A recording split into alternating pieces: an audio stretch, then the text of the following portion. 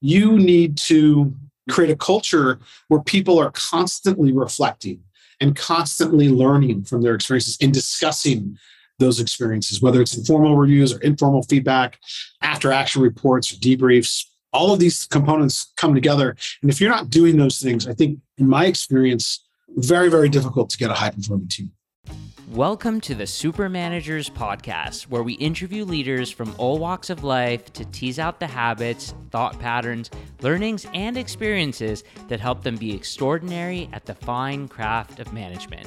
Our goal is to bring you the lessons and the insights so that you don't have to learn through your own mistakes, but so that you can shortcut your way to being a great leader. This podcast is brought to you by Fellow, a software platform that helps managers and their teams collaborate on meeting agendas, track action items, and turn chaotic meetings into productive work sessions. Check it out at www.fellow.app.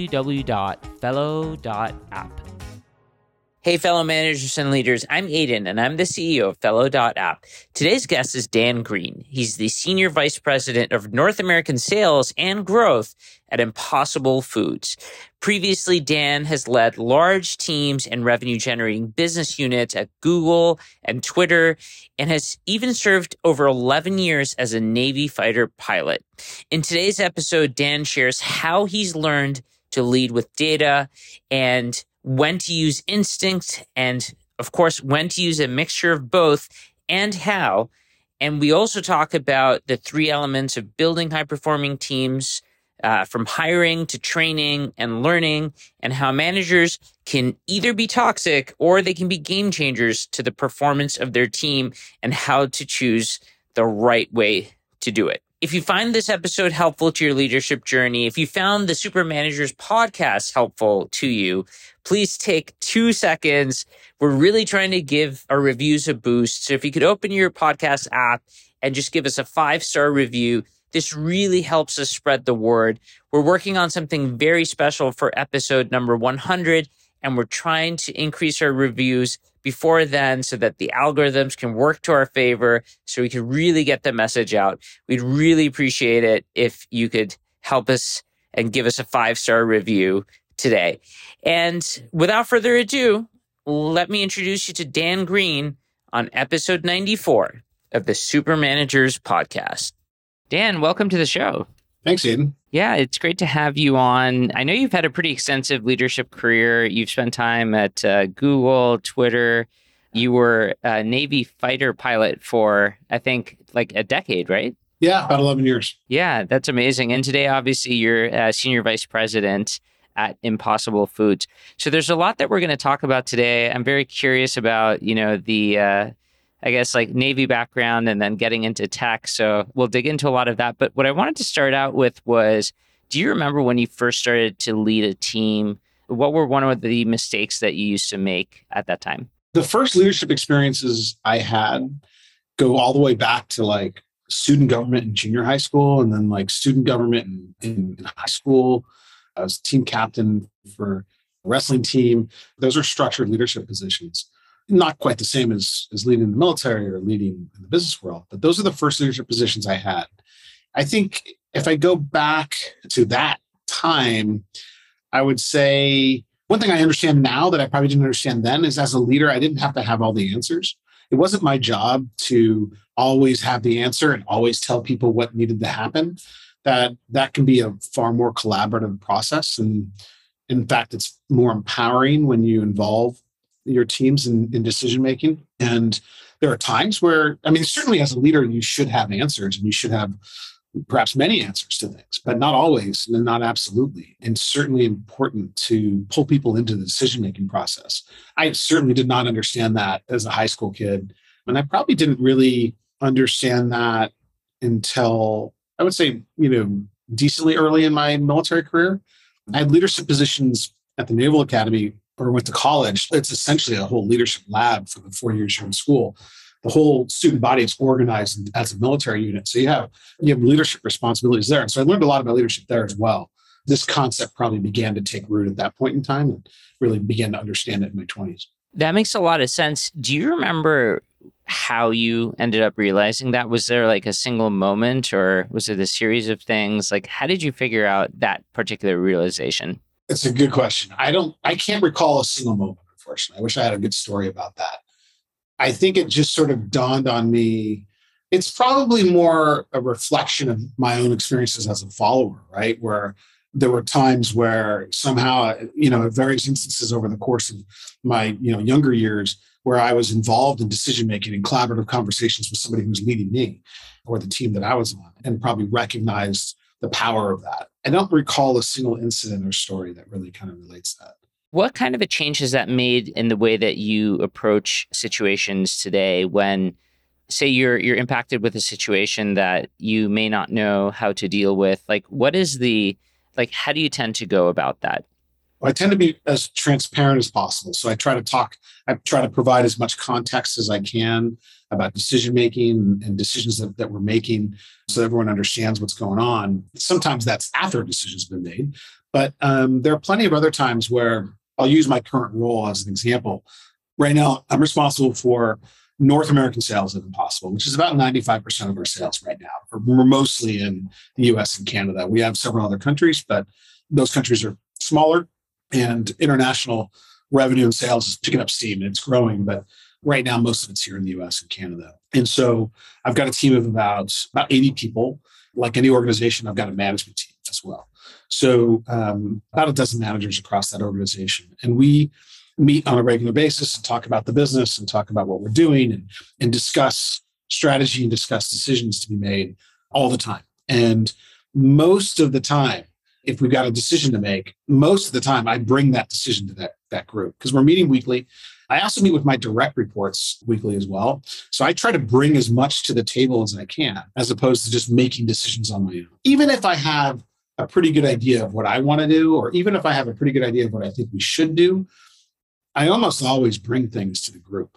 We discuss it, and there's been plenty of times over the years where I might have thought we needed to do it a certain way, and in discussion, I realized, I wasn't thinking about something, or I wasn't thinking clearly about a situation. And the discussion illuminates blind spots. And so that's the basic process that I run now. That makes sense. And how do you think about what decisions you should make versus other people on the team, or what should be done collectively or individually? There's certainly a balance. There's sometimes really sensitive discussions that have to be made, like leadership changes or team changes. In business, sometimes you have to do organizational changes that eliminate teams. Those kinds of conversations, unfortunately, they can't happen broadly, right? Like it's highly sensitive. You don't want information to leak. You got to control the message. And so there are definitely times where we're dealing with sensitive things that I have to think about it on my own. Maybe I'm talking to my boss about it. So I've got that, or maybe my HR business partner, is in the know. And then I typically try and work quickly to a point where I can pull in at least a few of folks on my leadership team, because even in those situations where things are sensitive, you still want to get input, right? This is part of what diversity is really all about, this push towards diversity in business and organizations, right? Diversity helps you in two ways. One is it brings diversity of thought. When you're building diverse teams, people with diverse experiences, diverse backgrounds, ethnic and diversity, et cetera, you are bringing people together that are going to look at the same situation differently and bring new ideas and also identify blind spots that you otherwise wouldn't have identified. And so the sooner you can get at least a few people involved in dealing with the situation and making a decision, the better your chances are of, I think, making the right decision at least, and certainly identifying either opportunities or blind spots that you're not considering. Yeah, I think that's super helpful. And it certainly is a really good business case for diversity. On the context of decision making, one of the things that I know you have an opinion or two about is leading with data and making decisions with data. It's an interesting topic, particularly because of your background in the Navy, where at least for an outsider, I might imagine that there's a lot of decisions made based on instinct and like very quick decisions. And so coming from that world, how do you think about when to trust your instinct and when to trust your gut and when to think about data? I think it's very situationally dependent. I think there are times where you've got to move fast and operate with little data and make decisions based off your experience and to one degree other instinct. Your instinct is influenced by your experiences, right? Your instincts, I think instincts, like if you're 10 years old, your instincts are going to be different than when you're 30 years old. And the reason, of course, is multifaceted. Your brain's still developing. But one of the things is you don't have the same experience, and your experience influences your instincts, right?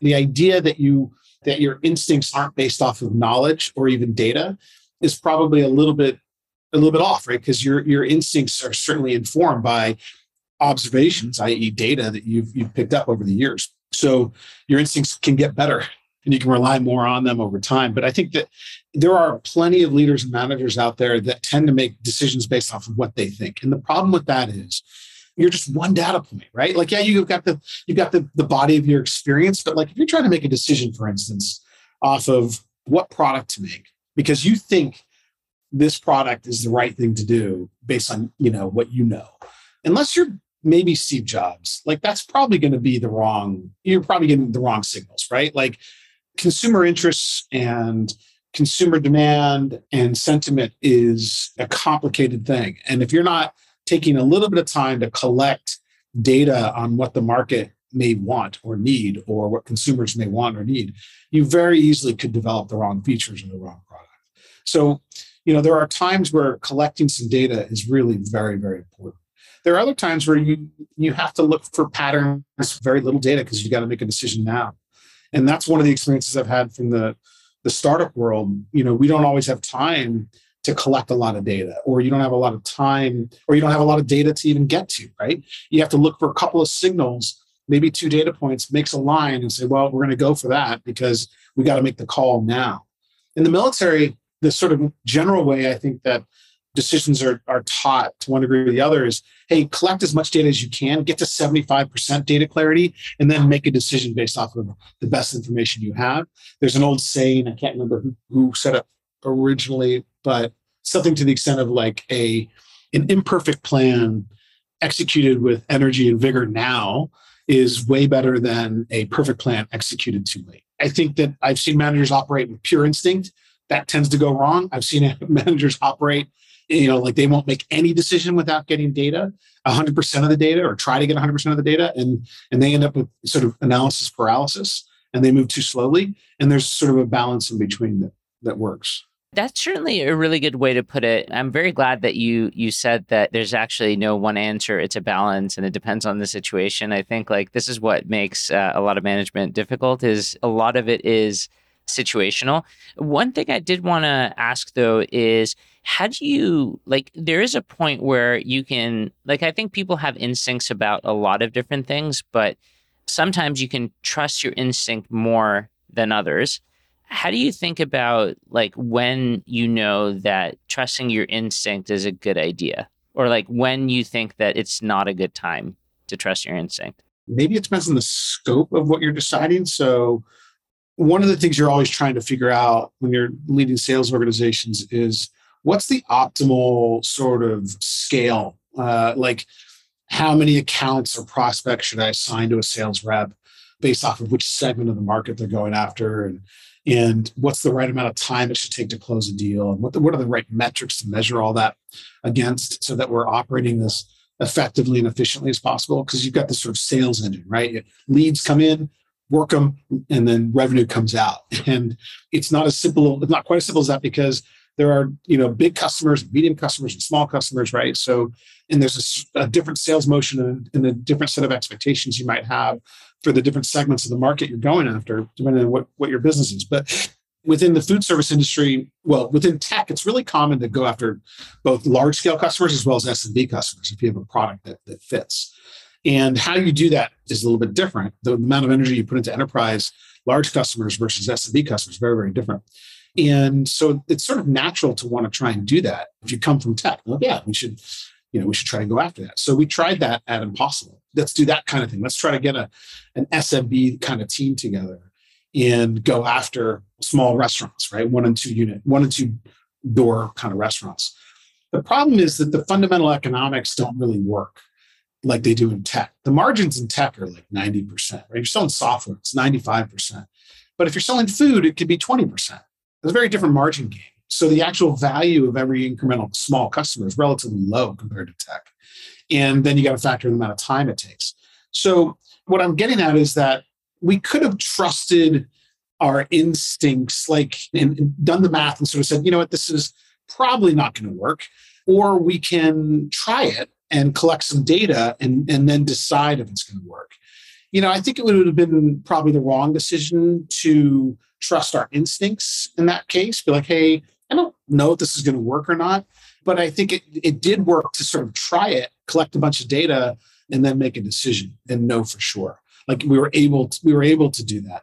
There's probably pros and cons to that process, but sometimes your instincts may be right, but sometimes they may be wrong. And if you have the ability to collect data to inform the decision, then you certainly can be in a much better place. The reverse of that is true. Like if we said we trusted our instincts and said, "Oh, this has got to work." It worked in tech, it's got to work in food, and built out a whole huge team and just let it rip without collecting data and evaluating, we would have gone down a significantly bad path. That's a really, really good example. One thing that I did want to also ask you about is the concept of high-performing teams. What have you learned about how to build a high-performing team? And are there differences in the way that you would answer that question, say, in a military context or like in a high-tech company context or in a food context? Like, would you apply the same principles across the board? I would. I mean, I think some of my thoughts on high-performing teams come from my experiences in the military. I started thinking, I think for anybody, no matter what you do, there is a difference between just sort of doing it and learning from your experiences and thinking about it and reflecting and combining your thoughts and your reflections with your experiences and accelerating your development. And I call that being a student of your craft. And I think leadership's no different, right? Like there are people that I've encountered over the course of my life and my career that are really good at what they do. And as I look at that and I've examined that a little bit, in some cases, if not many cases, some of the best are students of their craft. Jerry Rice was one of the best wide receivers of all time. And one of the things about Jerry Rice is like, he's naturally gifted as an athlete, but he also worked harder. Like he studied more. He watched more game tape. He studied more in the off season. Like he was a true student of his craft, and that helped accelerate his development. I think as a leader, I've tried to do the same thing. I've tried to reflect and study and write down my thoughts on various aspects of leadership or team building. And building high-performing teams, it was a result of that. My thoughts on that were a result of reflecting on like, okay, the high-performing teams I've been a part of, or the ones that should have been high-performing teams, like what are the things that seem to differentiate them? How do you actually make that happen? Because if you ask anybody and say, well, would you like to have a high-performing team or an average performing team? Oh, high-performing team sounds pretty good. Okay, great. Well, how do you do that? Well, you just hire great people. I don't think it's quite that simple, right? So everywhere I've been, what I've picked up on, this is what I've picked up on, is like high-performing teams have to be maniacal at there's probably a lot of things that go into it, but the foundational elements, the basis for it all is you have to hire the right people. You have to put a lot of energy into how you do that. And you have to then train. And it's not just train them at the new hire point, but on an ongoing basis. You have to have a whole culture around training. And then you have to establish a learning environment where people are continuously and constantly learning from their experiences. Those three things combined have tended to make high-performing teams in my experience. So, and you have to be maniacal about these three things because they're very easy to put into either ignore them or put them into an administrative bucket of like stuff I don't really need to spend a lot of time on because what I really need to do is go sell, right? What I really need to do is build this product, right? But if you don't take the time to hire the right people and make sure you have a very thorough process on how to do that, the raw talent, the raw material you're getting in will never get you there, right? So you absolutely have to have a highly selective hiring process or recruiting process. And that should be very well scripted. And I have plenty of thoughts about that. But then the second thing is, okay, you've hired fantastic people. If you don't put a tremendous amount of energy into training them on an ongoing basis, then what's the point of hiring really great people, right? Because you're not equipping them with the right tools, process, knowledge that they need to perform their jobs. And then the last point is that organization, that alone won't be enough, right? Because you need to create a culture where people are constantly reflecting and constantly learning from their experiences and discussing those experiences, whether it's informal reviews or informal feedback, after action reports or debriefs. All of these components come together. And if you're not doing those things, I think, in my experience, very, very difficult to get a high performing team. So I guess one of the questions I would ask is, how do you know, like if you were to, I guess like part of it is if there's constant training and constant learning, that is an element of it. But is there another thing, like if someone were to ask themselves, like, do I have a high performing team, or is this a high performing team? Is there something that you would look for that like are characteristics that let you know that this is one of those teams? I might conflate high performing with good culture. Those two things tend to be kind of related, but I mean, I would certainly look at those three elements, right? I'd look back at those three elements and say, are we doing those things? But do I have people that take initiative and operate autonomously? Do I have people that think creatively and critically and bring their thoughts and ideas and opinions to the table freely? Do I have people that offer feedback, whether it's feedback up or sideways or down on a regular basis? And do I have a culture where people accept that feedback? They don't get defensive. When we do training, do people wholeheartedly engage and actually attend and actually are they a part of that? Those might be some of the signals. And of course, like the biggest signal would be you're setting the right goals and your team's achieving those goals on a pretty regular, consistent basis. I think that makes a lot of sense. So you talk about this concept of, hiring and making sure that you spend a lot of time hiring and hiring the right people. What have you learned about like finding the right people? What does a hiring process look like, say, at Impossible Foods? Hey there, just a quick pause on today's episode to let you know that we'd really appreciate you helping us spread the word about the Super Managers podcast. If you're enjoying what you're hearing so far, dial into your podcast app of choice, whether that's on Apple or Android or Spotify, and just leave us a quick review. Now back to the interview. I'm a product of my experience, right? So for a while at Google, I spent a while at Twitter. I went to a couple of different startups, and then I've been at Impossible for about 2.5 years. And then I was in the military for a while. Military hiring process is a little different, right?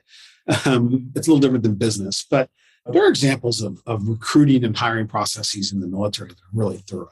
If you think about like what the Navy SEALs do, there's a really thorough, not so much recruiting process, but like vetting process to hire who they ultimately want. For me, a hiring process that works really well, in my experience, is it's kind of an operational administrative process, but you want to make sure you've got really clear ideas of who you're hiring and what roles you're hiring for, and all that's really well documented.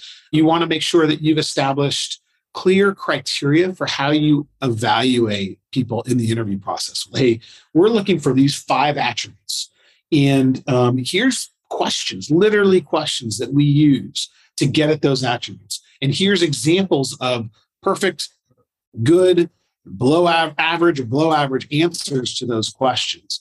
And take all of that, and then there should be, in my opinion, an objective numerical sort of grading criteria for each of those attributes. And whoever is interviewing, that panel should be defined. It shouldn't be an endless, hey, anybody who's available. Hey, this group of 10 people for our organization, they interviewed. That's it. They're trained, they're calibrated. Everybody is informed about this criteria and these attributes and how we conduct these interviews, and everyone is trained and calibrated on all of that. And then you make sure that people understand how, not only that information, but how to run these interviews. As you go through and interview folks for various roles, that 10-person group should be getting together every single week, and talking about the candidates, talking about the scores, calibrating those experiences so everybody stays in sync. Because what you want is, you want Johnny and Jane to ultimately be evaluating as consistently as possible the folks that we're trying to hire. There's more details to it all, but that's the kind of process.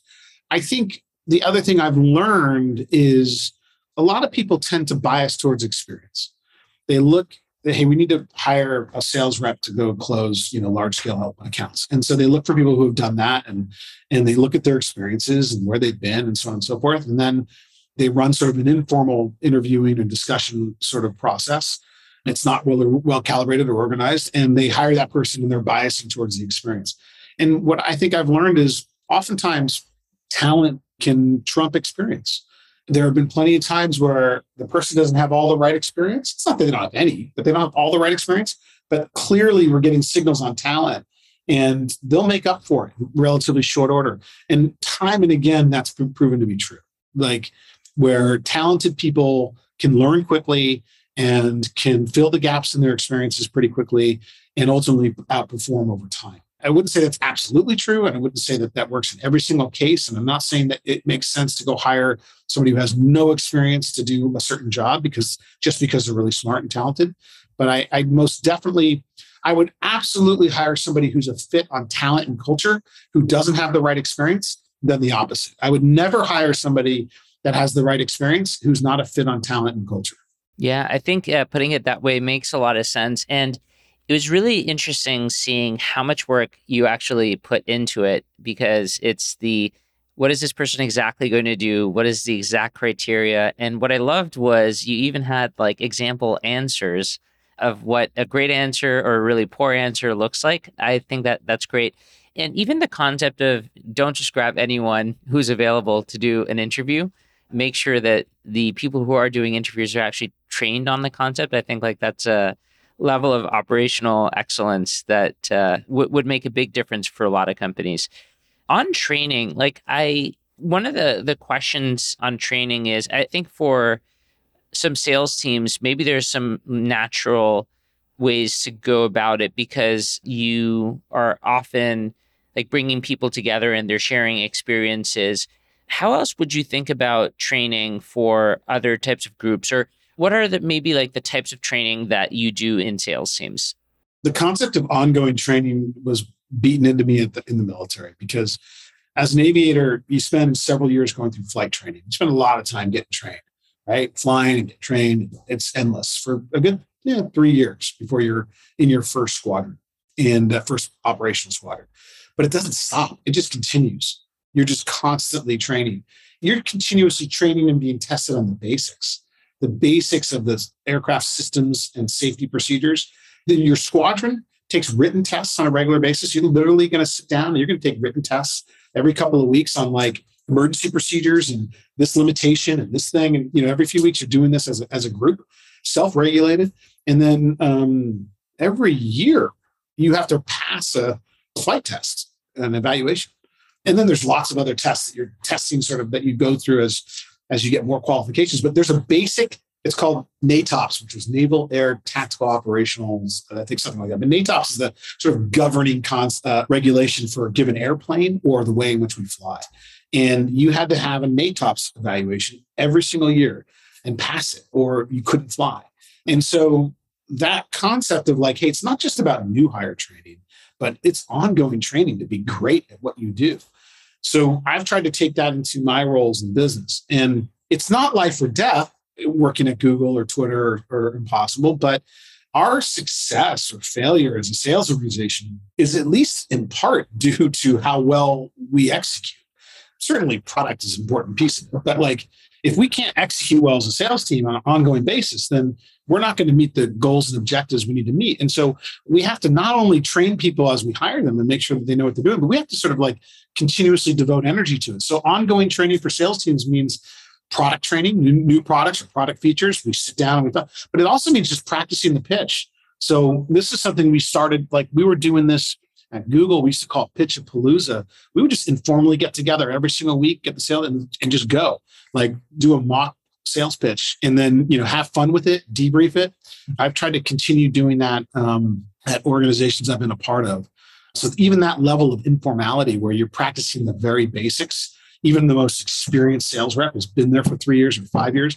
Hey, let's hear it. Let's have you run through a sales pitch or just go back and practice and rehearse basic objection handling. Like these things, if they're not constantly used and refreshed, those really basic skills will get rusty and they'll erode.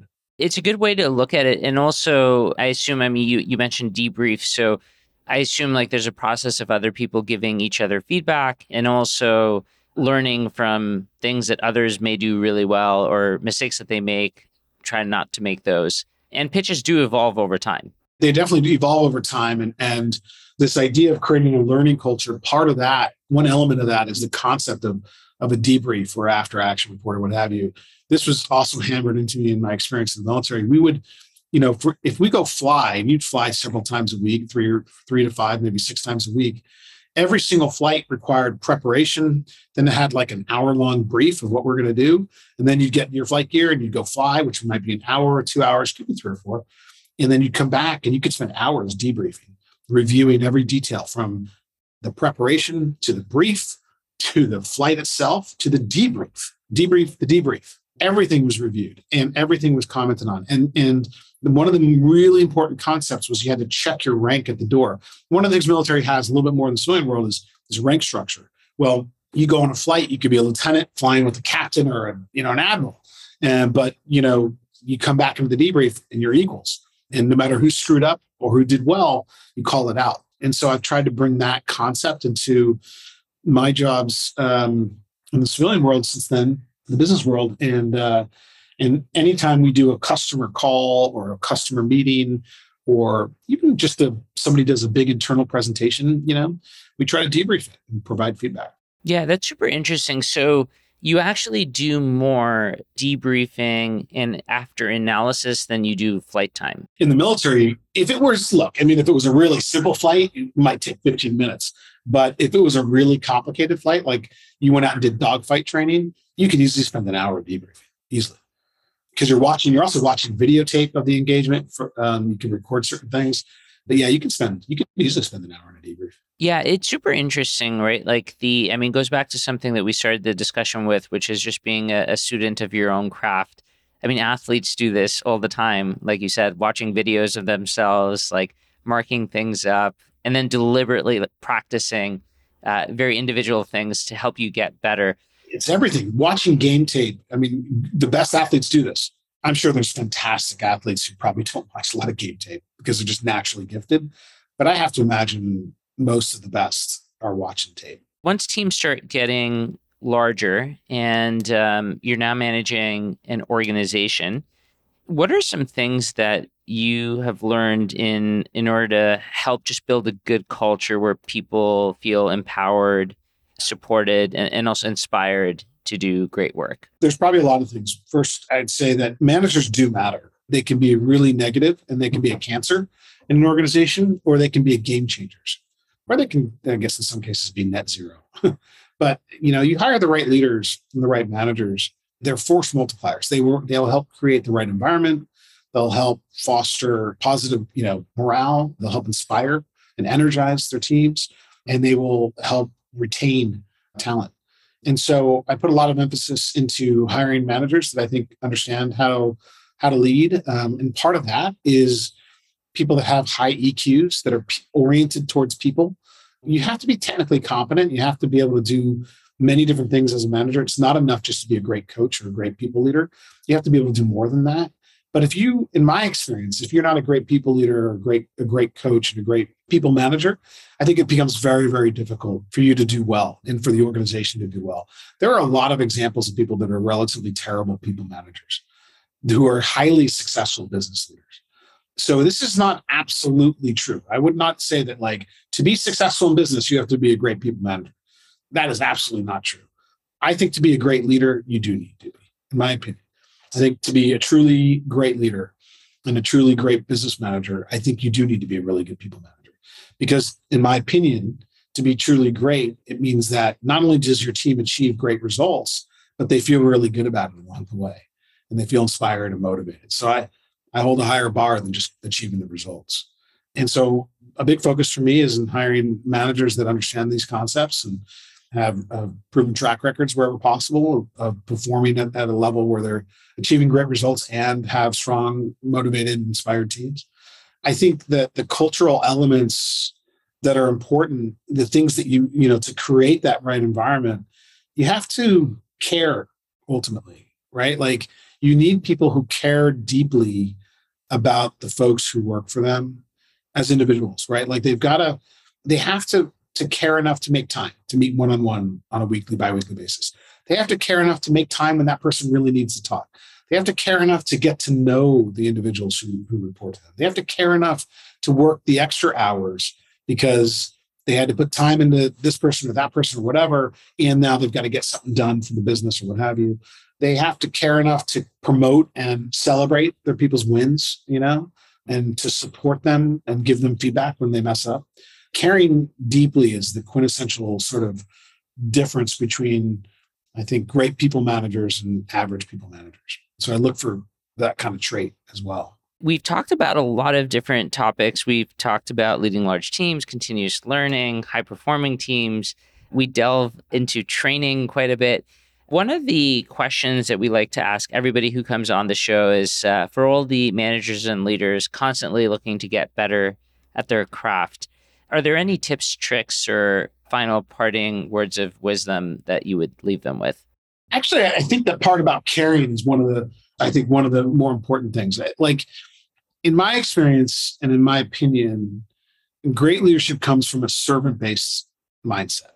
Your job is to help figure out what the right strategy is, and help figure out what the right goals and objectives are, the right path for your team, your organization. That's your job.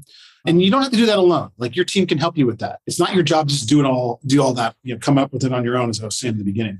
That's step one. And then step two is to care deeply about your people, take care of your people, and they'll help take care of the rest. And so that's a really simple leadership philosophy, right? Define the mission, vision, path, and objectives. Take care of your people. They'll take care of those first, that point one, and taking care of your people means supporting them. It means building the right connection and building trust. It means helping them do their jobs, giving them coaching, guidance, mentorship when they need it. It means lifting barriers and helping to solve problems. And ultimately, it really means supporting them. And when you do that, when you really do that, your teams see it, right? Like, it's very apparent. They know they're supported. They know you have their back. They know you're there for them, and they know you care deeply. And that creates trust and confidence in your leadership ability, and they will follow you, and they will be inspired in their work. And when they follow you and they're inspired in their work, they will ultimately achieve what you need them to achieve. You don't have to be a jerk. You don't have to be a tyrant and sit there and sort of just tell people what to do in a disconnected way in order to achieve the objectives you're trying to achieve. There's a better path than that. That's great advice, and also a great place to end it. Dan, thanks so much for doing this.